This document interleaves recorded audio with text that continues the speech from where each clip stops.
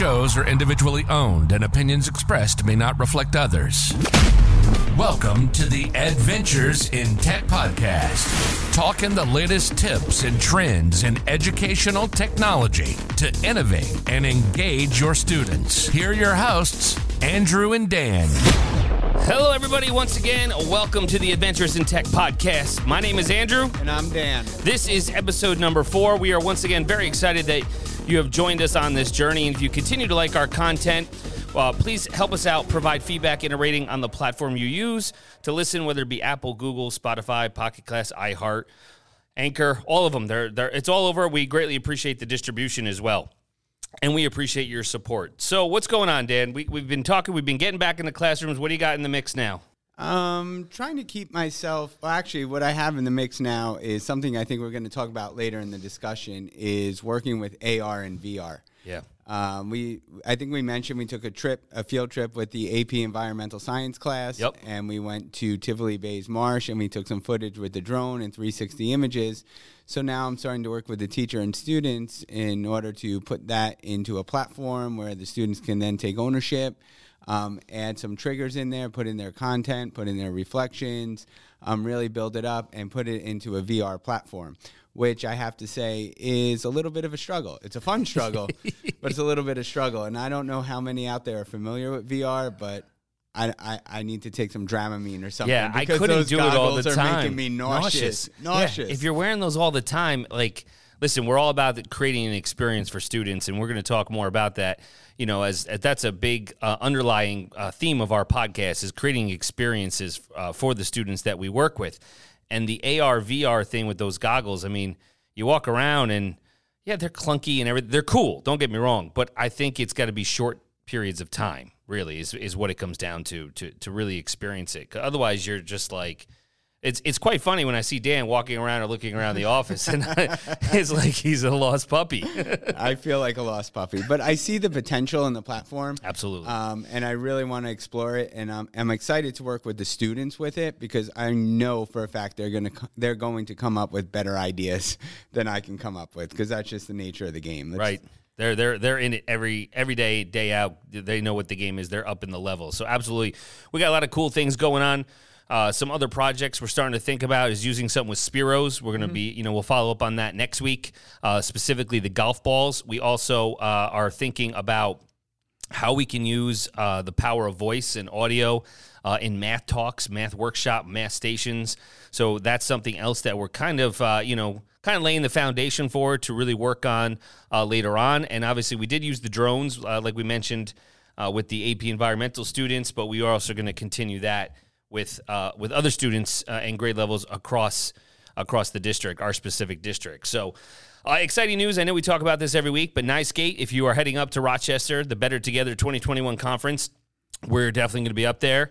We are preparing to be broadcasting multiple bonus episodes with different sessions and having all kinds of educators from across the state, maybe even the country, whoever's attending, see what their thoughts are with the workshops, the keynote, corporate sponsors, the exhibit hall. We'll have all kinds of special guests, so that's exciting. Yeah, I'm really excited. I'm looking forward to connecting with a lot of our colleagues. It's been a long time. It's been 19 plus months, so it's different when compared to Twitter and everything like that. We did want to mention, obviously, the Ditch Summit that registration's on. It's year number 6 for the Ditch That Textbook Digital Summit, December 13th through January 7th, 2022. It's a free online conference for educators, keyword free, and Matt Miller will have more, and his crew there will have more than 75 video presentations on a whole wide range of topics that we're sure you're going to love. DitchSummit.com to get registered. And when we talk about the socials, and we know Mr. Voice will tell you at the end our social channels, you can always find Dan and I on Twitter and specific things that we're doing. We host a lot of Twitter chats and so forth. Just search the hashtag EdTechGuys, and you'll see all the stuff that's going on in our realm with Twitter. So let's talk about the weekly windup, Dan. What do you got? All right, so there's not too much in terms of Google, but I think we'll go over some new Google updates that are coming out that actually came out this week. One, I think, is just a big formatting improvement in Google Docs is adding a page break before paragraphs. So now we can mark a paragraph to begin on a new page, and it comes in useful as you're making your documents. But I find this even more useful if you have to import or export documents into from Microsoft Word or into Microsoft Word, right? Because now that page break will transfer over. So I think that's a big thing as we move forward with just formatting documents. Yeah, we're trying to ensure those people who are still in the Microsoft realm, it's going to make it hopefully more seamless transition as you use Google Docs. If you don't, but it'll be more fluid. We know the formatting wasn't perfect, but it was pretty close. This, again, is just an added bonus feature. It's an added feature that's going to help make things more seamless. Rapid release dropped out already. It should be there if your district is signed up. October 19th, schedule release is coming out November 9th, so a couple weeks still if you haven't seen that. And it is available to all Google Workspace customers. The next thing with Google, this has been on the radar for a long time now. Right. Just going to bring it up again. Google is sunsetting its classic Google sites. This is not the new Google sites everyone's working with now. Classic. The one you get from the Waffle, the one you get from your Drive, that's all good. But if you still have a classic Google site, that will no longer be available just starting December 1st. But I guess there is some light at the end of the tunnel with that.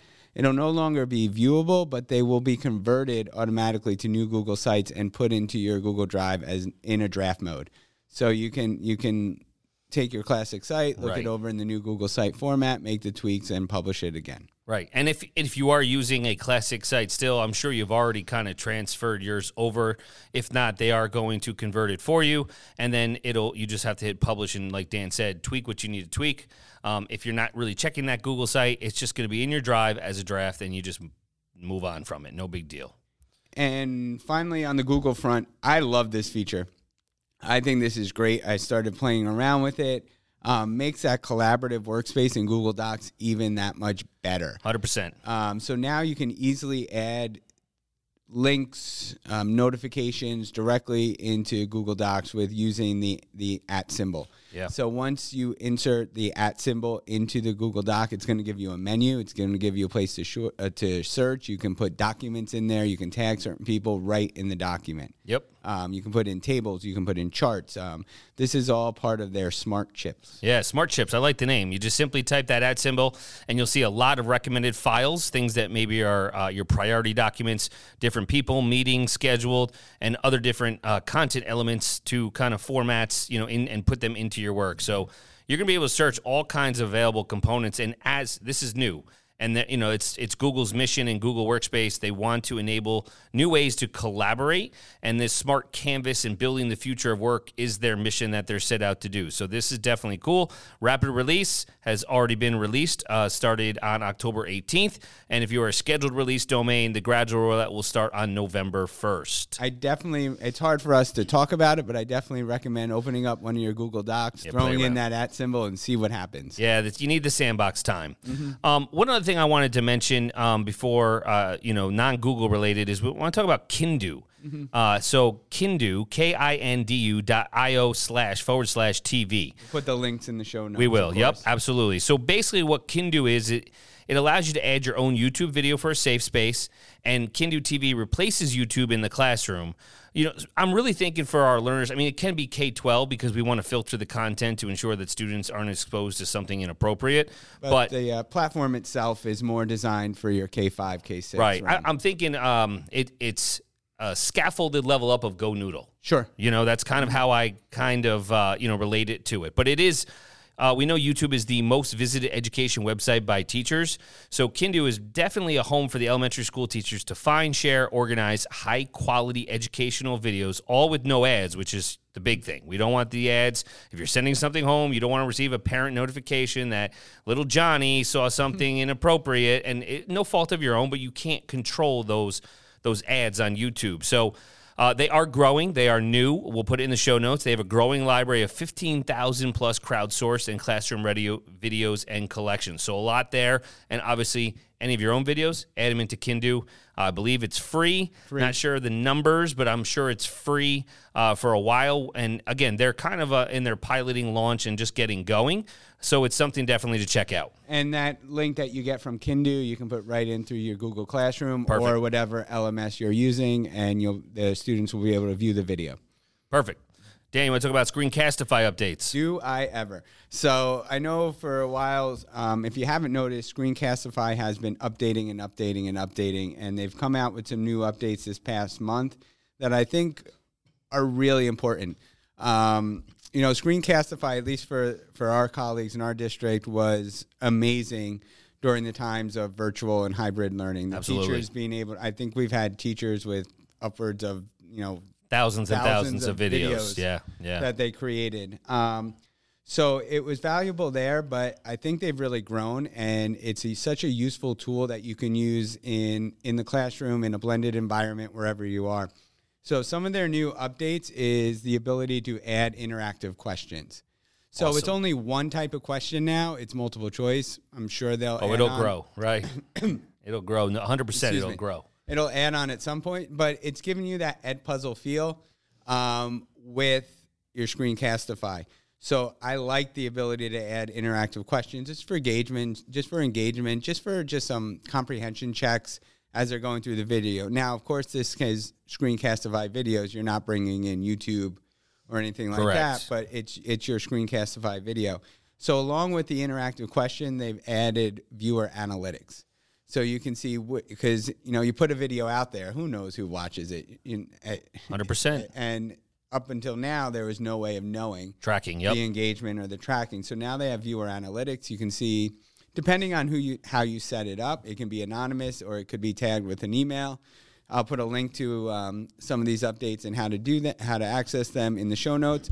But you can see who viewed it, how many times they viewed it. So that's great. That's a very similar feature in Edpuzzle. Same kind of thing. And what I want to point out with these updates, the interactive questions and the analytics, it's not just for new videos you create. So if you go to all your recordings in Screencastify, you can go back and add the interactivity. You can look at the analytics moving forward. So nice. All those videos you've already created are now, you get the data from them. And also, you can use the Screencastify editor to upload any video. So it doesn't have to be that video you created in Screencastify. It can be a video that you have from somewhere else. And you can put that into the editor, you can export it, and then add the interactive questions right there. It's almost like Screencastify is trying to take how powerful their current tool is, expand upon it as a resource to kind of intertwine, or I don't want to say take over Edpuzzle, because Edpuzzle's been around for a while. But that space, I think it's a market that I think they're trying to get into. Well, and I think what they have to offer is the way it syncs so well with Google Classroom. How you can create a video, push it directly out to Google Classroom, assign it to different students. You have that. Yes, you can do that with Edpuzzle. You can do it with everything, but it's really looking at the teacher's own content and what the teacher is creating, and it's an awesome tool. I mean, you can use that Screencastify video to offer feedback. You can flip your writing conferences. There's so much possibility. Video is a powerful tool, and audio is a powerful tool. 100%. That's accurate. And with that, I would say, additionally, we know that they're both seamless. We have experienced Edpuzzle hiccups at times where a student has completed the work and then it's still unmarked. It's not complete in Google Classroom specifically. So I think they're trying to avoid that. Again, they're all working out these kinks and continually improving by, educators offering their feedback. Please reach out to these companies on the socials, or, the little question marks in the bottom corners, the help things.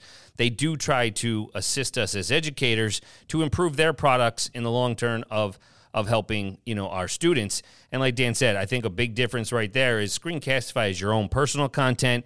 Edpuzzle is not where you're going to create your content in Edpuzzle. It's third-party content. Right, where we had many teachers uploading their things to YouTube just to use Edpuzzle. Right. We don't have to go through that step anymore. You can take your Screencastify video, put in the interactivity, get the analytics, and make it a more meaningful experience. Work smarter, not harder. Okay, I love it. A lot of updates this week compared to last week. So lots coming out, and again, it'll continually evolve, and we'll keep you posted on any updates that we find through all these apps and everything.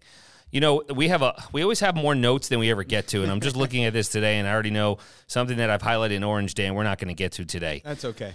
I know, but AJ Giuliani, we talked about him a couple episodes ago, and he recently had an article called "This Is Hard," and just the title of it is powerful in the sense where it's very hard, you know.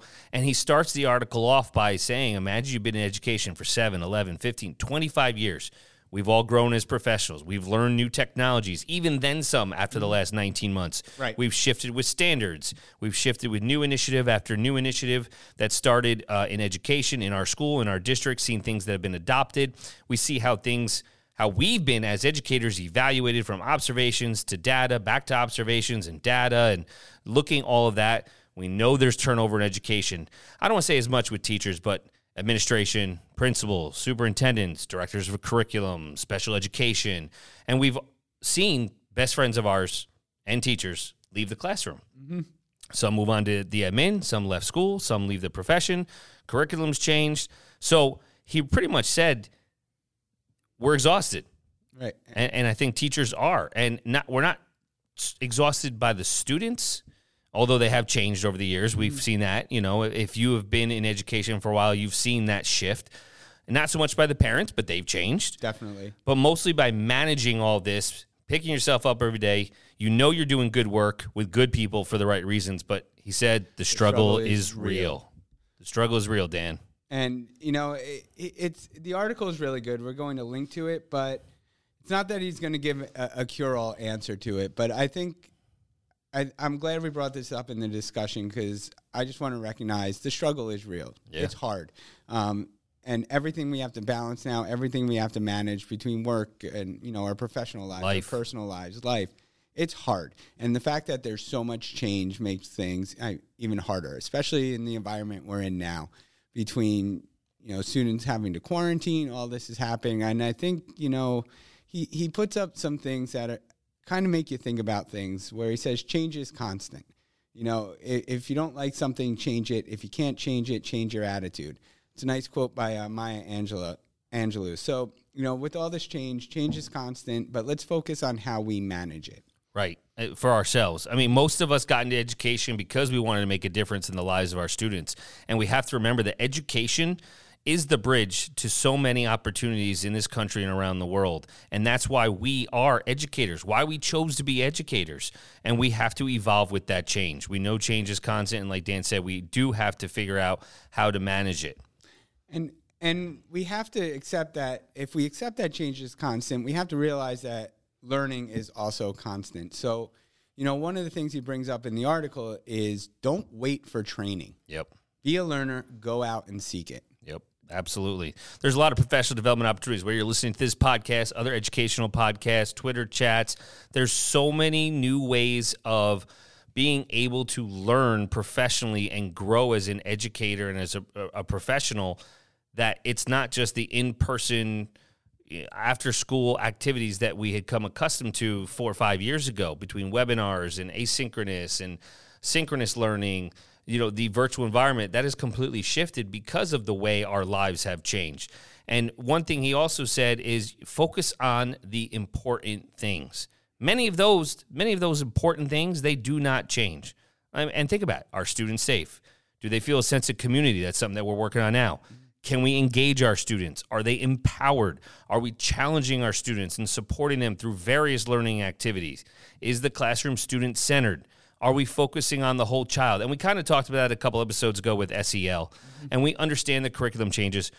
Lord knows that we know technology changes all the time as we're talking about the updates. There's new initiatives always around the corner, but the best practices of how we learn are focused on student-centered experiences with the right amount of scaffolds, the right amount of challenges and supports for all the learners. Students are our focus, and we should be consistently focusing on what is best for them. And that ties into where I want to move for the next discussion point, and also tying into our last episode when we were talking about your why.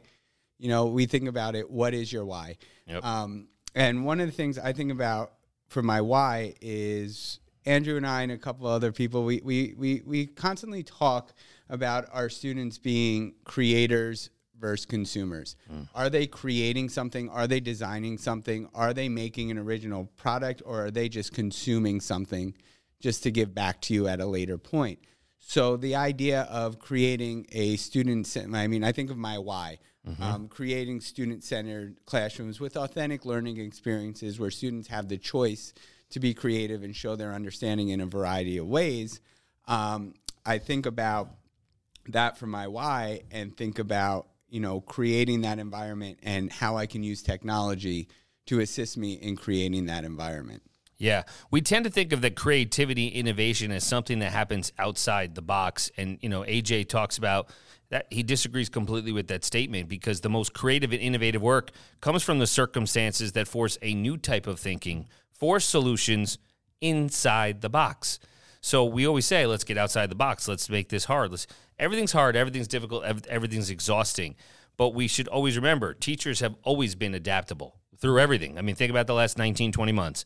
Let's honor the craft of teachers and move forward. And remember, we know this is hard and change is constant, but let's continually evolve and change to focus on how we can manage it, not only for ourselves as educators, but also for our students. So two tools I'd like to bring up for creating, for enabling a creative classroom and looking at creating versus consuming is Jamboard and Padlet. Yep. I think they're two fantastic tools. If you use them outside the box, can really be a powerful tool for creating that student-centered environment in the classroom because you have an easy built-in collaboration space. Yep. So one of the things that we work on with some of the teachers is having students, go through an inquiry process, being able to process something individually, share it with a small group, and then in the small group build consensus in order to share it with the rest of the class to build understanding.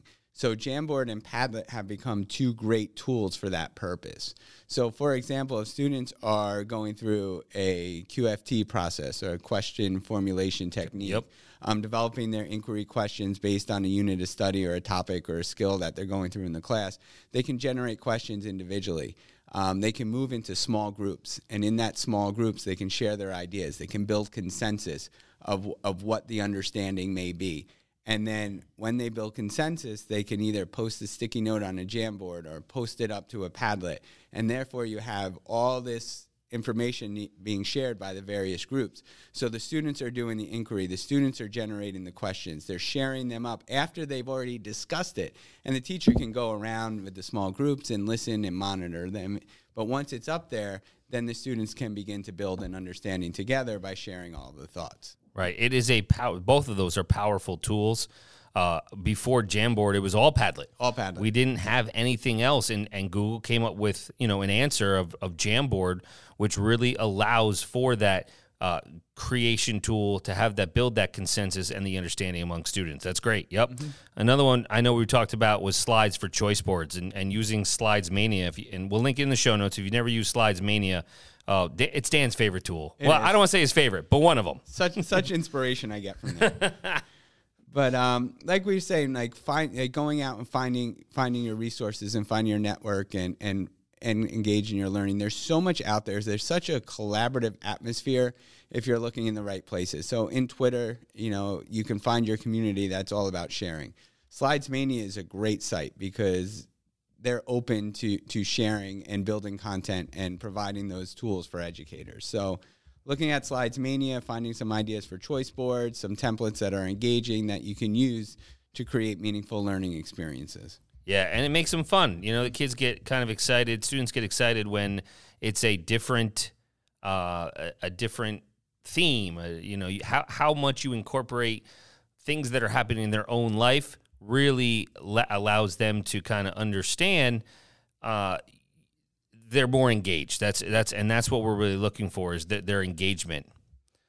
Okay, so those were a couple things we want to talk on about creators versus consumers. We had mentioned in the notes about VR. Is it ready for prime time? Is virtual reality the next big thing? We know we had a huge setback, without Google Expeditions. We're kind of working through that. Google Arts and Culture is catching up, as we mentioned in a previous episode, but it is not the same. And as I've seen Dan, and we've been tweaking and working around we're using Class VR. Very cool platform. It can have ThingLink and all your own stuff in there, and it's got its own platform. There are challenges. It's costly. We know that. But as far as the setback without Google Expeditions, what do you think, Dan? It's, Google Expeditions provided that platform where you can put in the content and make it easily viewable. But I'm looking, in looking for a space to build the VR or AR content, I've been experimenting with CoSpaces. That's another one. Yep, that's built in with Class VR, right? CoSpaces and ThingLink. ThingLink has come a long way over the past few years. So I'm working in those platforms to get in my 360 images, to get in the videos, to be able to tag them with different content and build the learning experiences together with students. It's just right now, and anyone who offers feedback or has any tips can leave some comments if they have experience with it. Would love for you to reach out, but it's a little clunky of getting them from CoSpaces or what you build in ThingLink into the Class VR, so you get a seamless experience that you can monitor as a teacher. So I think these are all growing pains. Not everything is seamless, but it seems to be working out. I just need some more time in the sandbox. Yeah, and the big thing I think is there are not a lot of students, teachers, administrators who have experienced the VR world. Mm-hmm. We have the handful, the early adopters, so to speak, but there are many of them. It's the cost. It is extremely expensive to bring that component into education. I mean, the technology is great. There's no doubt about it, but the cost for it, really hinders how far you can go with it, and I think that's something that we have to remember. And my angle for it is, there is some content and prepackaged content in our Class VR set that is absolutely amazing. Right. But I'd like to look at, if this is something that I'd really like to pursue and promote, I want to see the students creating the content. Right, and that goes back to the consumers versus creators conversation. That's where, the creation of that content is a little more difficult now without something like Google Expeditions or Google Panorama, which gave a nice, easy place to build it and then get it out to devices, whether using Google Cardboard or just looking at an AR, VR on an iPad through Expeditions. And there's a lot of apps and websites and everything out there that can help you develop those VR experiences, not be immersive if you took your own images like we are currently working on, as Dan had previously mentioned, but you have the YouTube VR, you have Google Earth VR. It's not the same, but those, it's going to get you that experience without maybe not needing the Google Cardboard, the Class VR goggles, all of those things. Those kind of make things different. We know a lot of districts do not have Oculus Quest. Let's be honest. No. Google Cardboard, it's probably the most affordable. But then you need the devices. Right. So then you have the devices. Our students bring their own devices. Things filtered, this, that. So that makes it challenging. Oculus, they're very pricey, but they're one of the best. They're probably the market leader in it. Class VR is specifically for schools, which is what we're kind of tweaking and messing around with. But it's also got that platform that has a lot of content in it for those who may want to just, dip their toe in the water and try to experience it and maybe not have to go through the whole process yet until they get comfortable, because that's the thing that teachers always have is they want to be comfortable before they go to teach and use it as a tool in the classroom. I will tell you what AR is ready for prime time, and that's Merge Cubes. Love Merge Cubes. Cheapest way. Cheapest way. If you're not familiar with Merge Cubes, we'll put a link to it in the show notes. But what you can create using Merge Cubes and CoSpaces, or even Merge Cubes and Tinkercad, is amazing. And what you can have students create and build and design using Merge Cubes. We've had students 3rd, 4th, 5th grade producing AR content with Merge Cubes, and it's been amazing to watch the learning that goes on when they're creating stuff for this augmented reality platform. So if you're not familiar with Merge Cubes, it's a foam cube. Yeah, it's just foam. Which looks like a bunch of QR symbols on it, and when you scan it through an iPad, all of a sudden you have AR. Yep. So they have built-in content through the app, but you can design your own content using CoSpaces. Yeah, and Merge has lets you hold those digital 3D objects. It's not, and I'm saying hold because You hold the cube. You're holding the cube, and it's really even adaptable for our most youngest learners. Nothing can really break. That's the best part because they're styrofoam. So it's like you can have the galaxy in the palm of your hand, or fossils, or artifacts, or a heart. You can hold a heart, and then you can really immerse the students in the learning. From that standpoint. I think Merge cubes, depending, you can find them maybe $15, give or take, maybe 25, give or, I'm not sure on the exact price. But you'd search Merge Cube, you'll find them. I remember before AR hit, somebody got them for 99 cents at the clearance, right? Remember they were giving them out at Nicegate. Yeah, they gave them out at Nicegate. That's right. So definitely something to check out is Merge Cubes. We do have more things that we would want to talk about, but we are definitely running short on time. So we will have that for episode 5 for next week. Anything else you want to wrap up, Dan, before we wrap up episode number 4? I just want to thank everyone again for listening and giving the feedback. I really feel privileged that we have this platform and we're able to share some thoughts. So thank you very much. Yes, thank you once again. Again, to follow us on Twitter, we'll give you all the socials. Make sure you check out the hashtag EdTechGuys.